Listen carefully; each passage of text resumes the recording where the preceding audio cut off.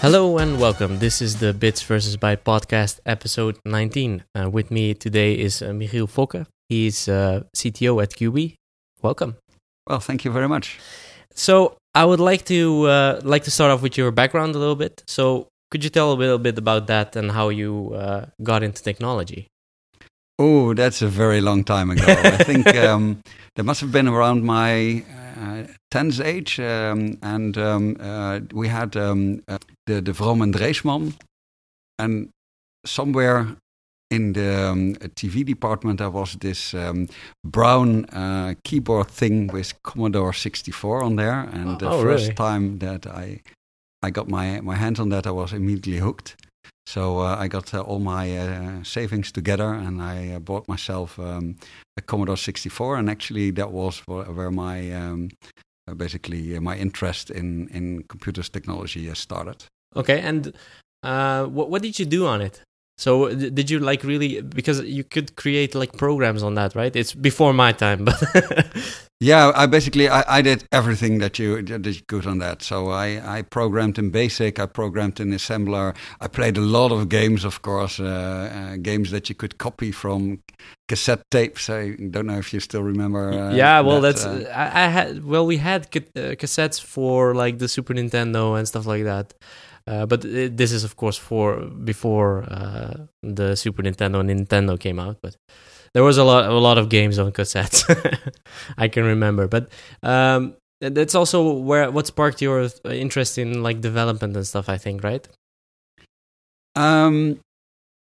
Well, one of the things that basically later on, when after my high school, I went to Delft University of Technology, and I studied physics there because I have quite a broad interest, and I didn't want to choose too much in a narrow area yet. And that was also the case where informatics was very much also towards office automation and these kind of things, and I had really a broader interest.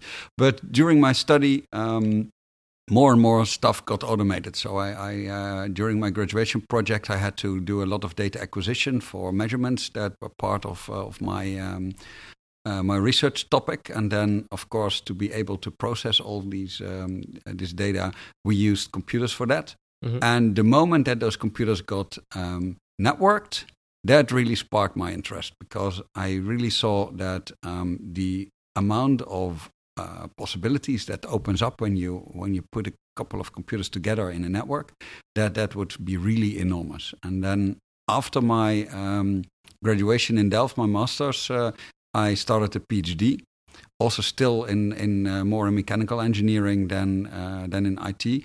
The internet came up.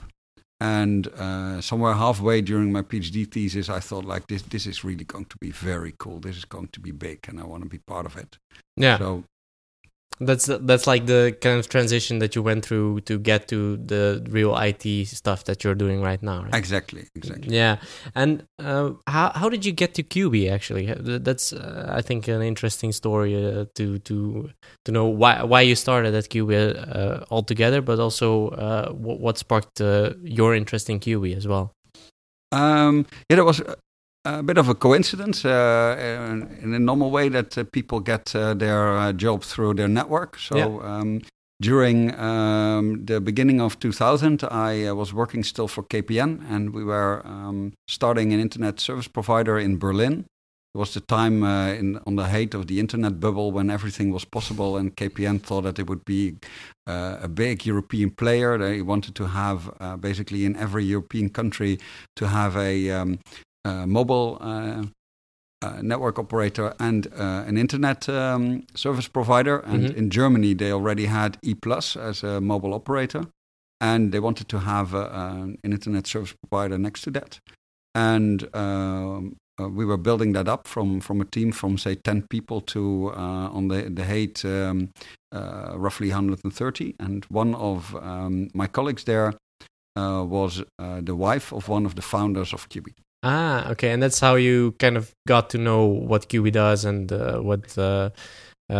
why you would like to join as well, I think. Yeah, well, the thing is that in 2002, the operation in Berlin was shut down because KPN was almost bankrupt and they had to really cut a lot of activities. And we lost a little bit contact. And a couple of years later, suddenly Arjen Norberg, one of the founders of Quby, he gave me a call and he said, "Oh, do you still remember me?" And yes, I did. And I have my own company right now and we are growing a bit. And I saw on LinkedIn that you're an IT architect and I think I need your advice. And then we had lunch together, and after that, he said, I don't want your advice, I want you to come work for me. And then I was already living in Rotterdam, and Quby is in Amsterdam, so the first 3 times I said, no, I don't want to be in the traffic jam anymore. I did that before, and it's really horrible. But then again, I was working for quite a bigger company by then. It was what was called formerly Logica, now is CGI. And I always long back to the time that I was working in a smaller company where the lines are shorter and where basically your work has more direct impact on the business. So after a couple of times, then basically I gave in and I started as the first architect at Quby. Okay. And Quby was really a startup, 35 people. They had basically what you now would call pivoted toward product market fit. So the first product that Quby invented basically was something that would now be called a smart home hub. But that was already in 2006, I think. And then the Internet of Things was not a term that was being used. Smart home was not something that was were people familiar with. So they were ahead of the times. So it was a quite advanced device. Therefore, it was pretty costly, but it was also pretty. You need to have technical skills to basically program it. Yeah. And the people that were interested in doing that, they couldn't afford the device, and the people that could afford the device, they didn't want to program.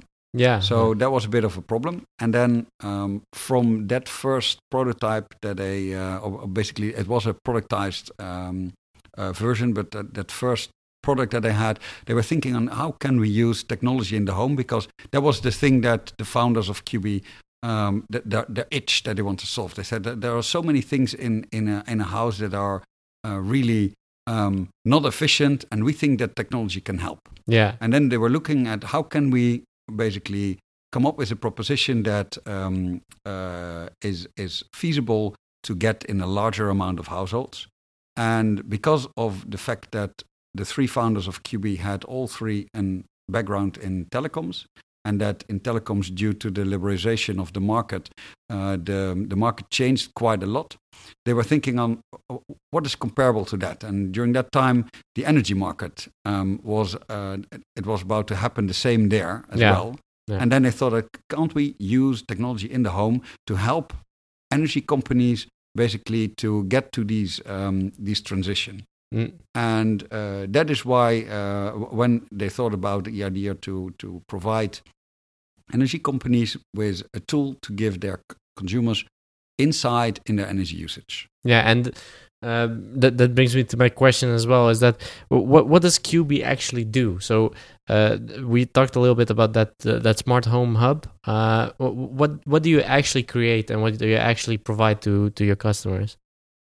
Well, actually, what Quby has built is an energy display that you can put on the wall in your living room.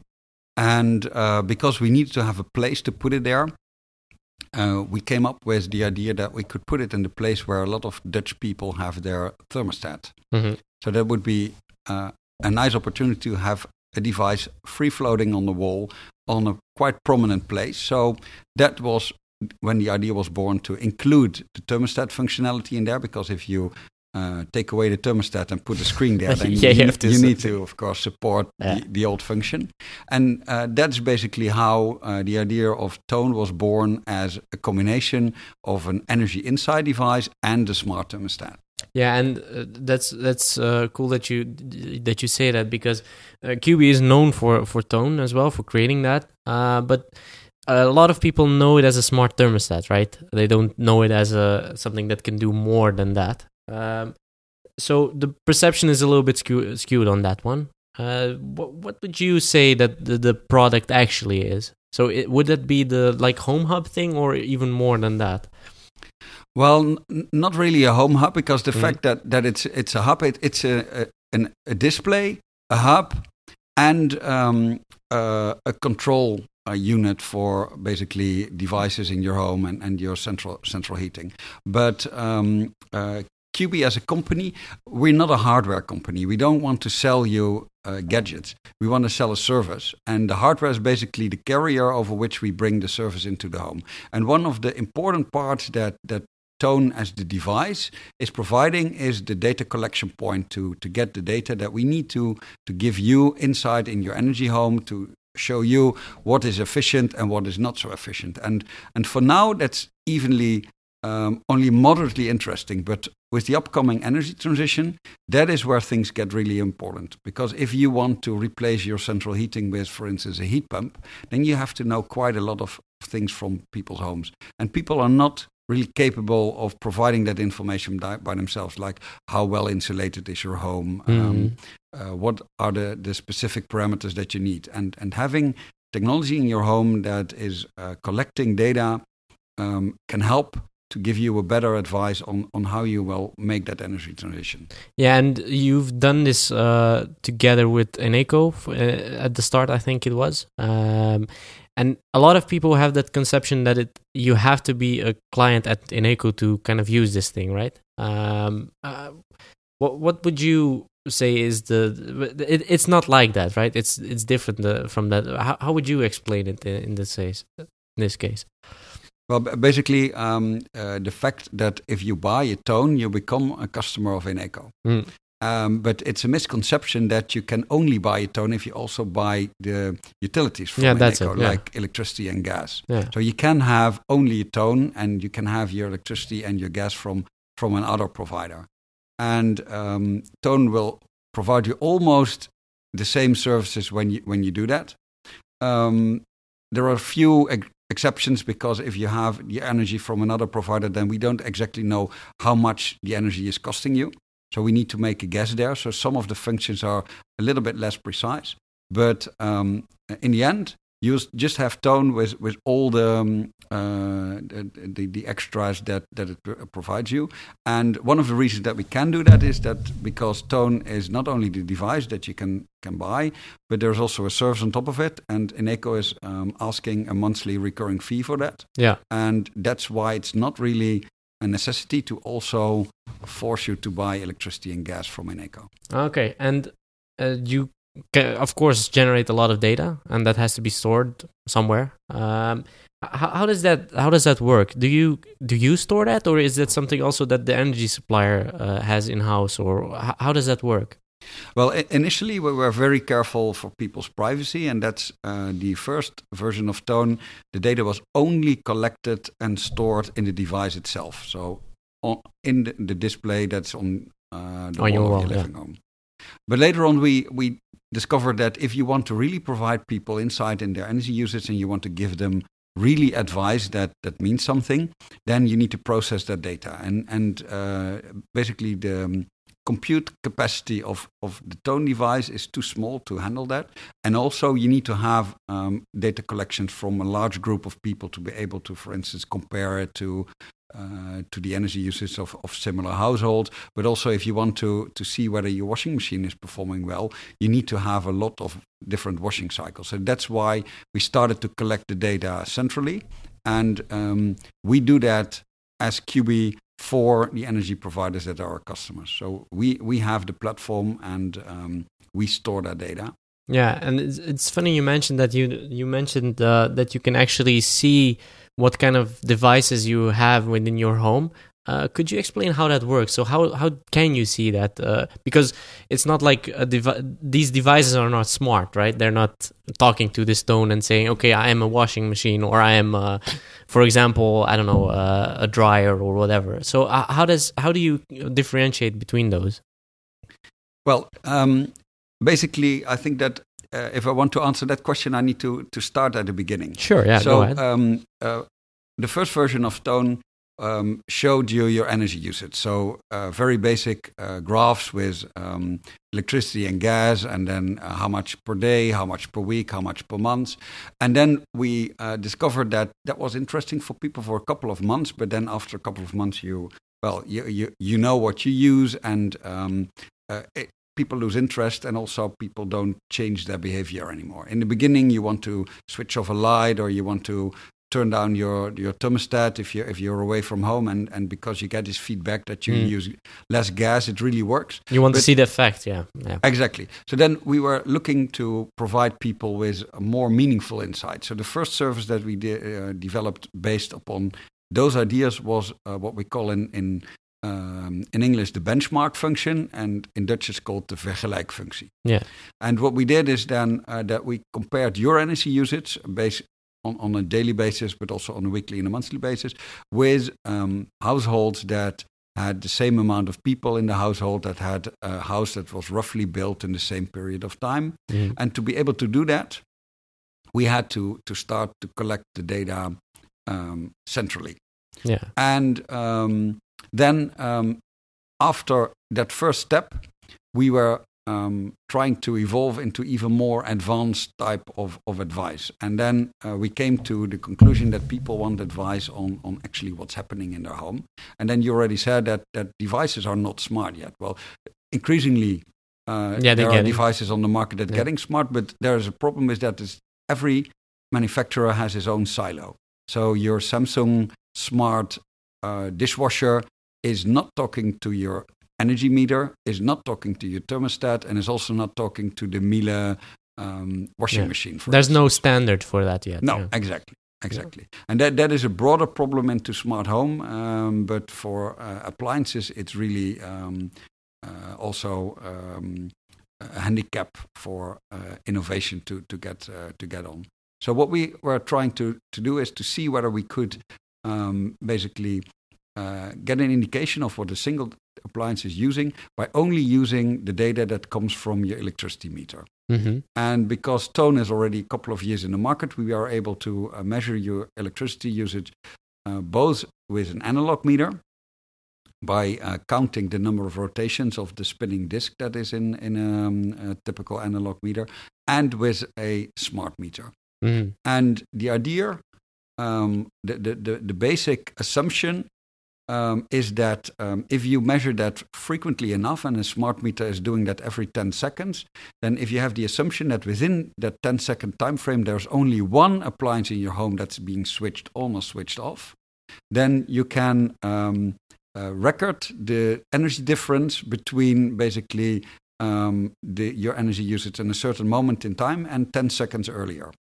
And then if you switch off that device, then you will see the reverse. You will see that, for instance, a television is 120 watts, for instance. If you switch it on, it starts using 120 watts. If you then look in time further, you see 1.5 hours later, you see 120 watts going down. And then you know that there was a device using 120 watts for 1.5 hours.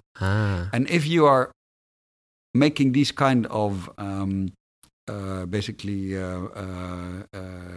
these kind you're measuring it, of duplex with switch on, switch off combinations, and if you start to go into group them into certain groups, then you will see that each appliance has a specific fingerprint. So if you look at a washing machine, for instance, then a washing machine starts with filling it up with water and then heating the water. So that is the first indication that an appliance is using a lot of energy in your home. It's typically using kind of 2,000 watts.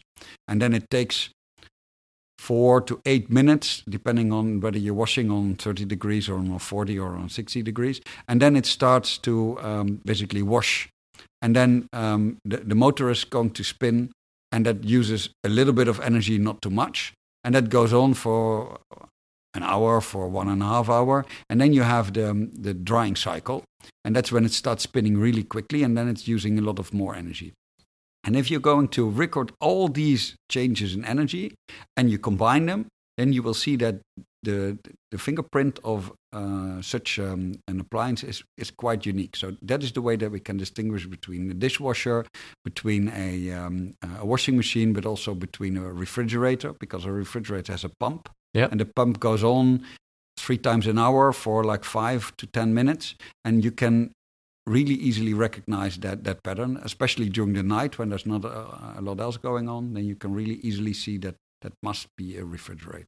Yeah, and I'm just thinking while we were talking about that is, it's pretty complex in the sense that you can also have different programs, right? So in some cases, for a washing machine or a dishwasher, it could be that I have a different program that does something else, right?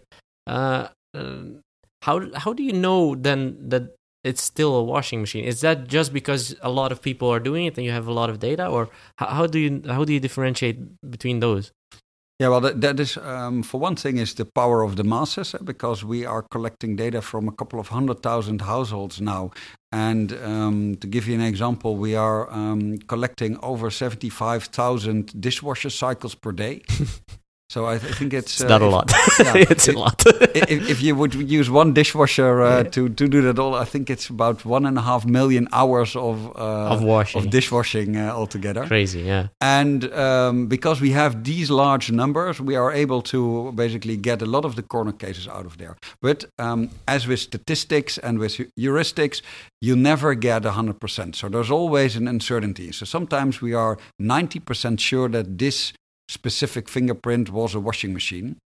And then you need to get into basically conversation with the customer. You need to say, well, look, it looks like we found a washing machine. And then the customer says, yes, of course it was a washing machine. Or it says, I don't know what you're talking about. I don't even have a washing machine or a dishwasher. Yeah. And then you need to take that feedback into account again when you go and calculate the next cycles. Yeah, about that feedback, because that's a good segue into what I was going to ask about. That is that you asked for those kind of feedback, but you don't only use the screen that's on your wall, right? You have a mobile app for that as well. So could you tell a little bit about that synergy between the screen on your wall, but also the thing that you have in your pocket, your mobile phone?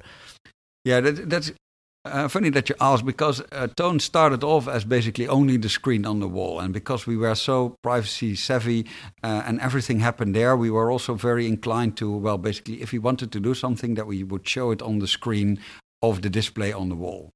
And that was like, say, 5-6 years ago when we started with Toon. Also, the mobile phone penetration was not over the whole Dutch user base that Eneco has, its customer base, also not as high as it is now. So there were a couple of reasons why we were quite display-centric in the beginning. And then if you evolve in time, you will see that some of these use cases are very well suited to do on the screen on the wall, and some others are really not really suited. And the service that we just discussed is called the waste checker, or in Dutch the verspillingschecker, and that is typically a service that is not really usable to display on your screen on the wall, because it asks interaction, and it will take you some time to figure out what the answers are, and maybe you want to go look at your washing machine, for instance. You can't take the Toon display upstairs to your bathroom to go to your washing machine. So in that case, a mobile phone or a tablet is a much better interface to do that. So what we use now the screen for is more as the alerting function, to just show you in a very non-intrusive way that something is going on. And then we offer the opportunity to basically to dive deeper into the details using the mobile app. Yeah, and what was also cool to me, and that something we talked about in an earlier conversation as well, is that you don't only look at how much a machine is using at that any point of time. You're also kind of applying things like machine learning to see, okay, this is really weird, but your dishwasher is really using a lot of power at the moment. Could it be that it's I don't know, X amount of years old, right? Could you tell a little bit about that kind of that kind of trigger that you can also give to your clients, and how that all comes together there? Yeah, well, there are a couple of things going on. But basically, the detection of the appliances, some of them are quite easy to do. So, for instance, the refrigerator, you don't need to have machine learning algorithms to figure out what a refrigerator is. Yeah. And then what we do is we start collecting data over a longer period of time, and then we compare the data that we find with your history, and we compare it with the same appliance within other households. Yeah. And then on top of that, we also collect industry data. So these energy labels that you see on new appliances, they give an indication of how much an energy efficient dishwasher or refrigerator is using. And then these data combined, we come to a conclusion that either you have an appliance that is just using a lot of energy, or that you had an appliance that didn't use a lot of energy and it starting to get more. Exactly. And then based on that, we give a trigger to a customer to start a conversation, because your washing machine can be using a lot more power, because maybe you get a baby and you want to, you have cotton diapers, for instance, and you want to wash them on 90 degrees. That can be a very valid reason for a person to have a washing machine that suddenly uses a lot more power. And we can't detect these kind of things yet.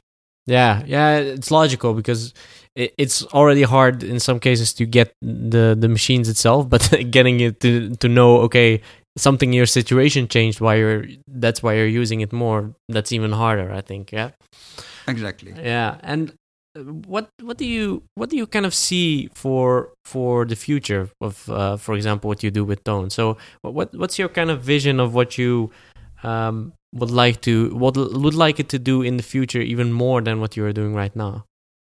Well, what I think is that we are currently ahead in quite exciting times, because especially in the Netherlands, we want to reduce gas consumption, because we want to get off the Groningen gas field. Yeah. And that will have a huge impact on people's living and on people's houses and on mobility. And I don't see any easy solution there yet. So there's not a single remedy for this problem, and that's why you will probably see that there will be a large combination of different measures to counter that energy transition. And to be able to do that in the right way, we need to use technology to help us there. So if you want to basically don't overload the grid, because everybody is coming home at 6 o'clock and puts their electric vehicle on the grid and starts charging the battery, then you need to have technology in place to be able to ensure that in the morning when you want to drive to your work, that there is sufficient power in your car again. But maybe in the evening when you don't want to go away, you can charge a bit later than just when you go at home. So that is one example for an electric vehicle, but the same applies in your home. If you look at, for instance, electric boilers. Mm-hmm. There are, I think, still 1.5 million households in the Netherlands that have an electric boiler. Yeah. And currently, what they do is they start heating all when the reduced tariff starts, and that is normally around 11 o'clock. So then at 11 o'clock, 1.5 Dutch boilers are suddenly starting to heat up. And that causes a peak in the electricity usage. And if you want to reduce that peak, you need to have the ability to switch on and off these boilers at different times. And to be able to do that without you as a consumer being negatively impacted because you have a cold shower. Say that you're working in shifts. And then 1 week you're working during the day, and 1 week you're working during the night. And you don't want that when you get back in the morning or you get back late at night that you suddenly don't have any hot water. So you want to be able to sync that with the patterns that people are on, with their habits. Mm. And I think that technology like Toon can help to detect these patterns, and to be able to either advise people how they can basically better operate their appliances, or they can evenly do that automatically, like, for instance, the Nest thermostat is already doing with central heating. Yeah, and I think it will become more of... It can become more of something like a central thing that is in your house that collects all the data from all those kind of points that you have right now, right? And as you said, we're not there yet because a lot of those smart devices still use their own kind of language and stuff like that. And I don't really know. I don't have an insight yet into why that is. Of course, every supplier, everybody wants to have their own thing, of course. But to me, it would actually be cool if you could say, okay, Toon is my kind of central thing in my house that controls all the smart things that I have in my house, and also can detect some things that are going on that I didn't know about before that, right? Is that something that you see for your future as well? Well, yes and no. Mm-hmm. Yes, I do see that Toon is more and more becoming this kind of a energy assistant that ambiently and not too intrusively will guide you to make the right choices on energy in the energy area. But no, I don't see Toon becoming the basically the central hub that connects all your devices in your home. I think that there are too many competitors and also companies like Google, like Amazon, they're going in that space right now, and their volumes, they're so big, their competitive advantage in brand awareness, in cost reduction because of the high volumes. I don't think that a company like Quby can, on the long run, compete with that. So the idea is that we keep evolving our services and that we try to leverage the other devices that get into the home to play along in that ecosystem.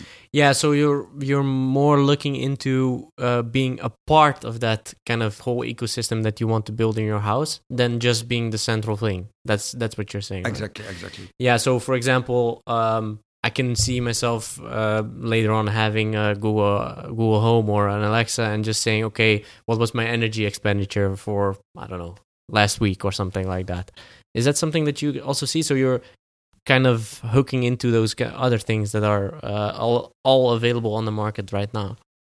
Yes, definitely. And Eneco is already doing some experiments with what you call conversational interfaces. So if you have a Google Home or you have an Echo that you can just ask what your energy usage was, and this is only at the very beginning because you can imagine that if something happens that you don't like, that suddenly the speaker is crying out loud that your washing machine is using too much energy or something like that. So we need to figure out what a meaningful way of interaction is. But I definitely think that voice is going to be playing a significant role in all smart home things, and including energy efficiency. Cool. And what I was wondering is, because next to Toon you also create other products, or at least you're trying to do that. What are some of the other products that you guys are building as well? Yeah, we have been, over the last couple of years, have been expanding the Toon proposition with several add-ons. So one of the first ones was to be able to support the yield registration for solar panels, so that you can see how much your production was. Because if you have solar panels and you only measure the smart meter, then you don't see part of your energy usage. Yeah. So that was one of the first things that we did. And after that, because we already had a wireless interface to connect with the module that we have in your metering cabinet to read out your meter, we use a technology for that. It's called Z-Wave.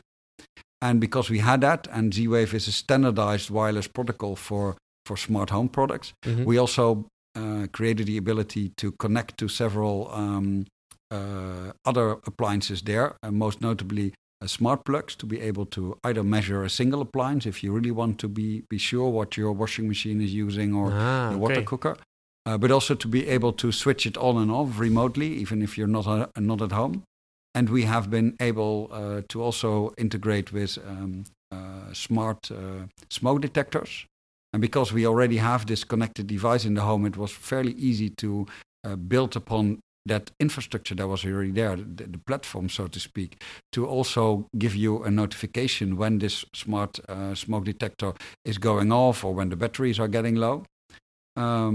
We have been integrating with Philips Hue smart lighting. So this is all within the Toon ecosystem. Yeah. Very recently, we We also provide it for our Belgium customer, because we are not only operating in the Netherlands, we're also having a partnership with Engie in Belgium, and they sell what is being sold as Toon in the Netherlands. They sell it as box in Belgium. Okay. And in Belgium, water is 3 times more expensive than in the Netherlands. So there's a use case there to also provide insight in your water usage. And we have been providing that very recently to them as well. Okay, yeah, that's interesting, because a lot of almost every country has a different energy expenditure because they use different kind of things, right? As you said, in the Netherlands we have some people that use electric boilers and stuff like that, but in in other countries I know that it's a far larger part of the population that's using that. So what's interesting to me is actually that you kind of branded, it's getting branded in every country a different way. Is that how does that work? So does someone say, okay, I want to have this box for all my clients, or how do you get how do you actually sell that product to kind of energy suppliers or whatever? That relates to the strategy that we had from the beginning on. Yeah. That is that we don't want it to be a consumer brand. We sell through partners, which is called the B2B2C model. Yeah.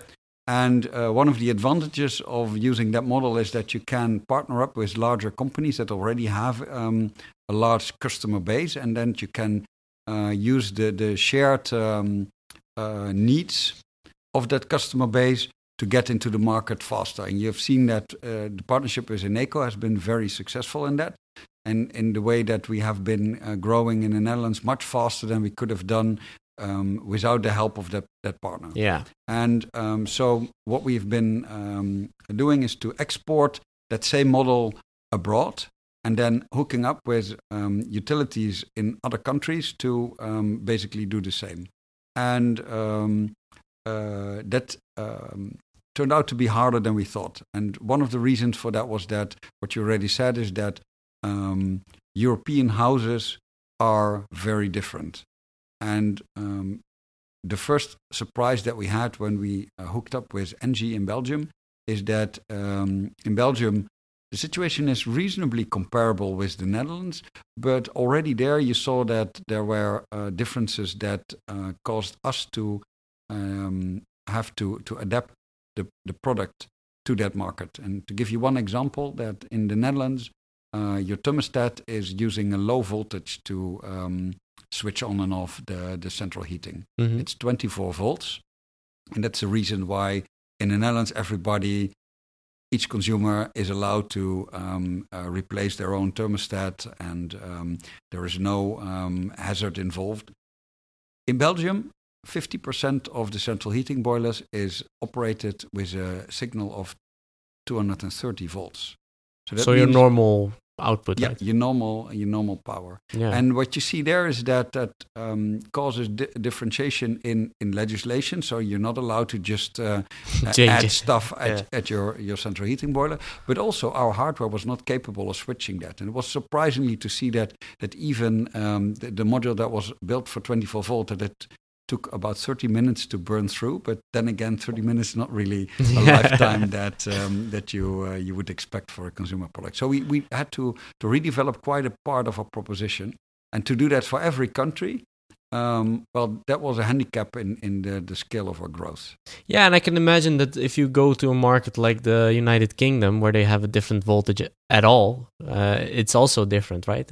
Well, luckily they're driving at another side of the road, but they're still using 230 volts. Oh, they still are.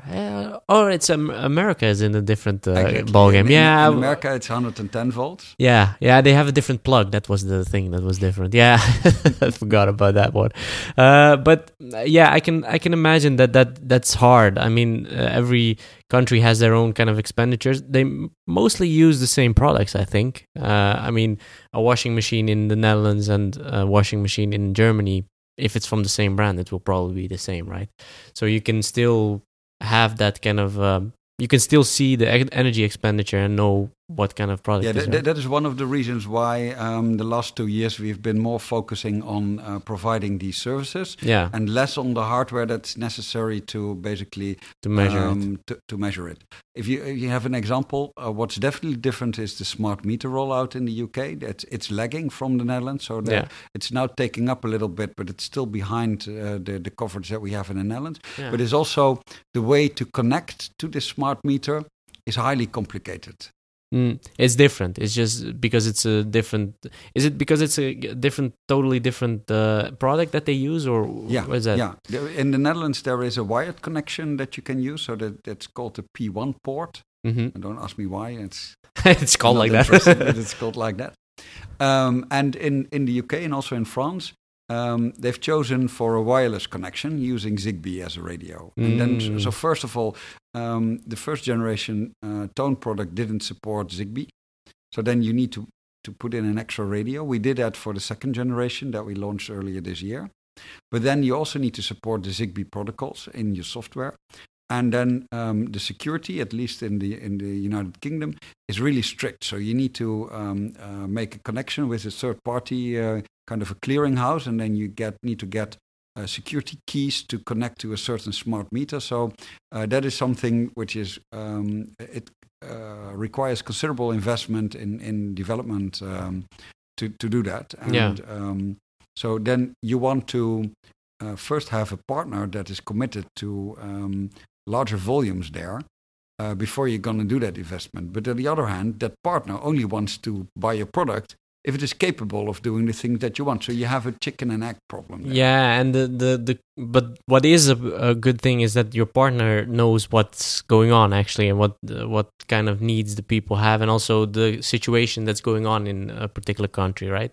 So the whole ecosystem, how everything is hooked up, and they can tell you that. That's also, I think, a big advantage to using a partner. Would you say? To a certain extent, yes. Yeah. So we touched a little bit on that smart home market, and I want to get back to that a little bit. Where do you see that we are right now with that whole market? Do you still think it's like it's at the beginning, or what do you think? Yes, definitely. Yeah, I think that the situation is slowly improving a bit, and that is one of the reasons why things are improving in the smart home situation is the fact that these smart speakers are so hugely popular, and that drives adoption of technology in the home. But if you look beyond that and you see that there are still several competing standards in terms of wireless connection. Yeah, like Zigbee, which is one that's pretty widely used, right? I think Philips Hue is using it, right? And IKEA. Yeah, with the true. Yeah, and but go on. What do you think about the market right now? Well, it's still highly fragmented, so it's really difficult for normal people to basically buy stuff that works together. Mm-hmm. And if you're not even a service like IFT or the new company that one of the founders of Quby has started, Olisto, which is a kind of IFT for the IoT. Even with these kind of additional services, they are so hard to configure that most people don't bother to do that. Yeah. So you see, in the house, hardware compatibility is an issue. Then on the service level, interworking between different products. So to give you an example, if you have a mobile phone, it would be really nice that if your phone is ringing, that you would be able to use it to mute the sound of your audio or your television. Yeah. And even there, it's already not working. Different vendors have not been able to come up with a solution that makes that working over a wider range of different suppliers. So that is still basically for a lot of people making the barrier just too high to start doing things with that. Yeah, and it reminds me of an article that I read a while ago on The Verge, which is a technology website. It showed there was one of the guys from Mythbusters was actually doing the whole piece, and he was showing what it takes to actually get a smart home really connected. And they had to really get a company that's going to pull all the wires and also create all the software. They actually have their own software that they have to program to work with all those kinds of different technologies. And yeah, when I looked at it, it was... I don't know anybody that's going to do that investment into their home to get it smart. That's something that I noticed is... It's as you said, it's too fragmented at the moment to get it all together. There are, of course, companies that are trying to do it. I mean, Apple is doing it with their HomeKit and trying to get it integrated that way. But I still think that we're a ways out from getting it really easily connected to each other. That's the thing. It's not that it cannot be connected. It's just the ease of use is just not there at the moment. Now, a lot of these issues, they remind me of the starting time of the internet, when you had the browser wars, for instance, and that you got to websites that were optimized for Internet Explorer 4. Netscape. And it's basically a bit like that. Yeah. But then the difference is that the browser war was going on a PC in a piece of software, and this war is going on in your home, where you buy a washing machine for 10 years or maybe for 8. And so the cycle times are much longer, and that will also cause the whole process to be a lot slower than it was on the internet when we were basically fighting on a PC. Yeah, and do you use smart appliances yourself? Do you have some things in your home that you use a lot of the time? Yes, and that's mainly because of my occupational. Yeah, of course.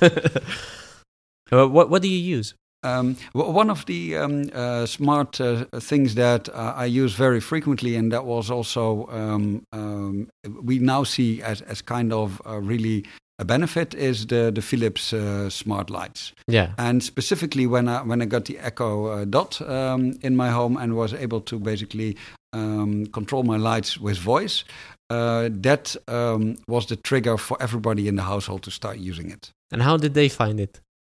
Well, in the beginning, they were very much against it because they thought that Eneco was spying in the living room and things like that. But later on, they get more and more used to it. And sometimes when Madam A, because if you say the wake word, then everybody listening to the podcast will have a blue light in the living Alexa. room. But yeah, exactly. Don't do that. But she still sometimes she triggers on something that she thinks is her name, yeah, and then especially my wife gets annoyed by that. But it's basically something that people will they grow into it. So. Yeah. So it takes some time to adjust to getting those kinds of things. Actually, it didn't work for me yet. I don't have it yet in my home, but I've tried it out, and it's I talked about it on a bunch of podcasts as well. Is that for me it's still a little bit awkward for some reason. I don't know why, but that kind of feeling creeps over me if I have to like talk out loud to not a person but just to a kind of a device.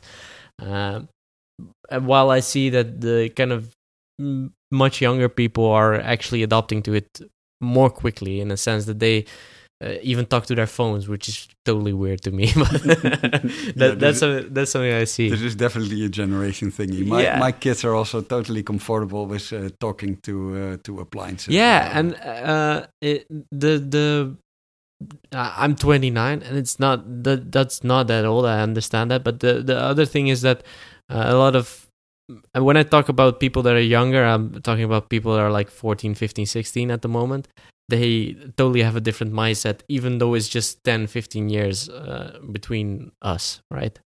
And that's the crazy thing to me, is that they are kind of getting to know this a lot faster and a lot better than we are, and we like it, we think it's cool, but we're still kind of a bit hesitant, and they just embrace it, and that's it. But let me be frank with you. We're still in an infancy stage. So if you also look at the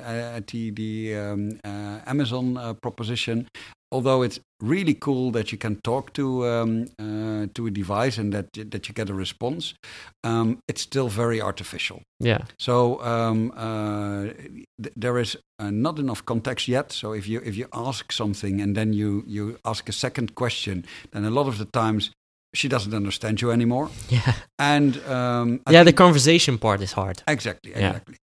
And then it very frequently turns into something which is funny unless you want something to get done, and then it's frustrating. Yeah. I think that will improve over time. Yeah, the tell me a joke function is used the most. So tell me a joke about Chuck Norris or something like that. That does work. So I want to kind of start wrapping up. The interesting and last question that I always ask is, what are you most proud of since starting at Quby, and what you've done over the last few years? Well, the thing that I'm definitely most proud of is the fact that I started when Toon was just launched in the Netherlands with Eneco, and we had a company of 35 people that were completely focused on Toon in the Netherlands for Eneco. We had around 20,000 devices sold and online. And in the last 5 years, we've been growing from that 35 people to a company with roughly 110 people, running an international operation with 20 times the size that it was in the beginning. And in that transformation, we not only moved all our software, which was in the beginning still running on our own servers in a data center, towards the cloud. We have also introduced this whole data-centric thinking. We basically moved from a product-oriented company towards a service-oriented company, which are really processing data on large scale. So we have collected more than a petabyte of data. That's a lot. over the years from people's stuff. And we're still able to manage that. So that we have the technology to do that makes me as a CTO really proud.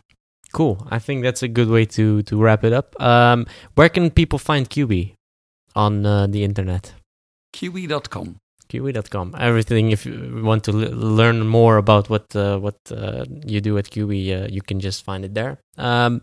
For the listeners, you can find the Bits vs. Bytes podcast on bitsvsbytes.com, and of course we're on all major podcast platforms: Spotify, iTunes, SoundCloud, TuneIn, all over the place. And of course on social media, it's all Bits vs. Bytes on Instagram, Twitter, and LinkedIn. I'd like to thank you for listening, and until next time.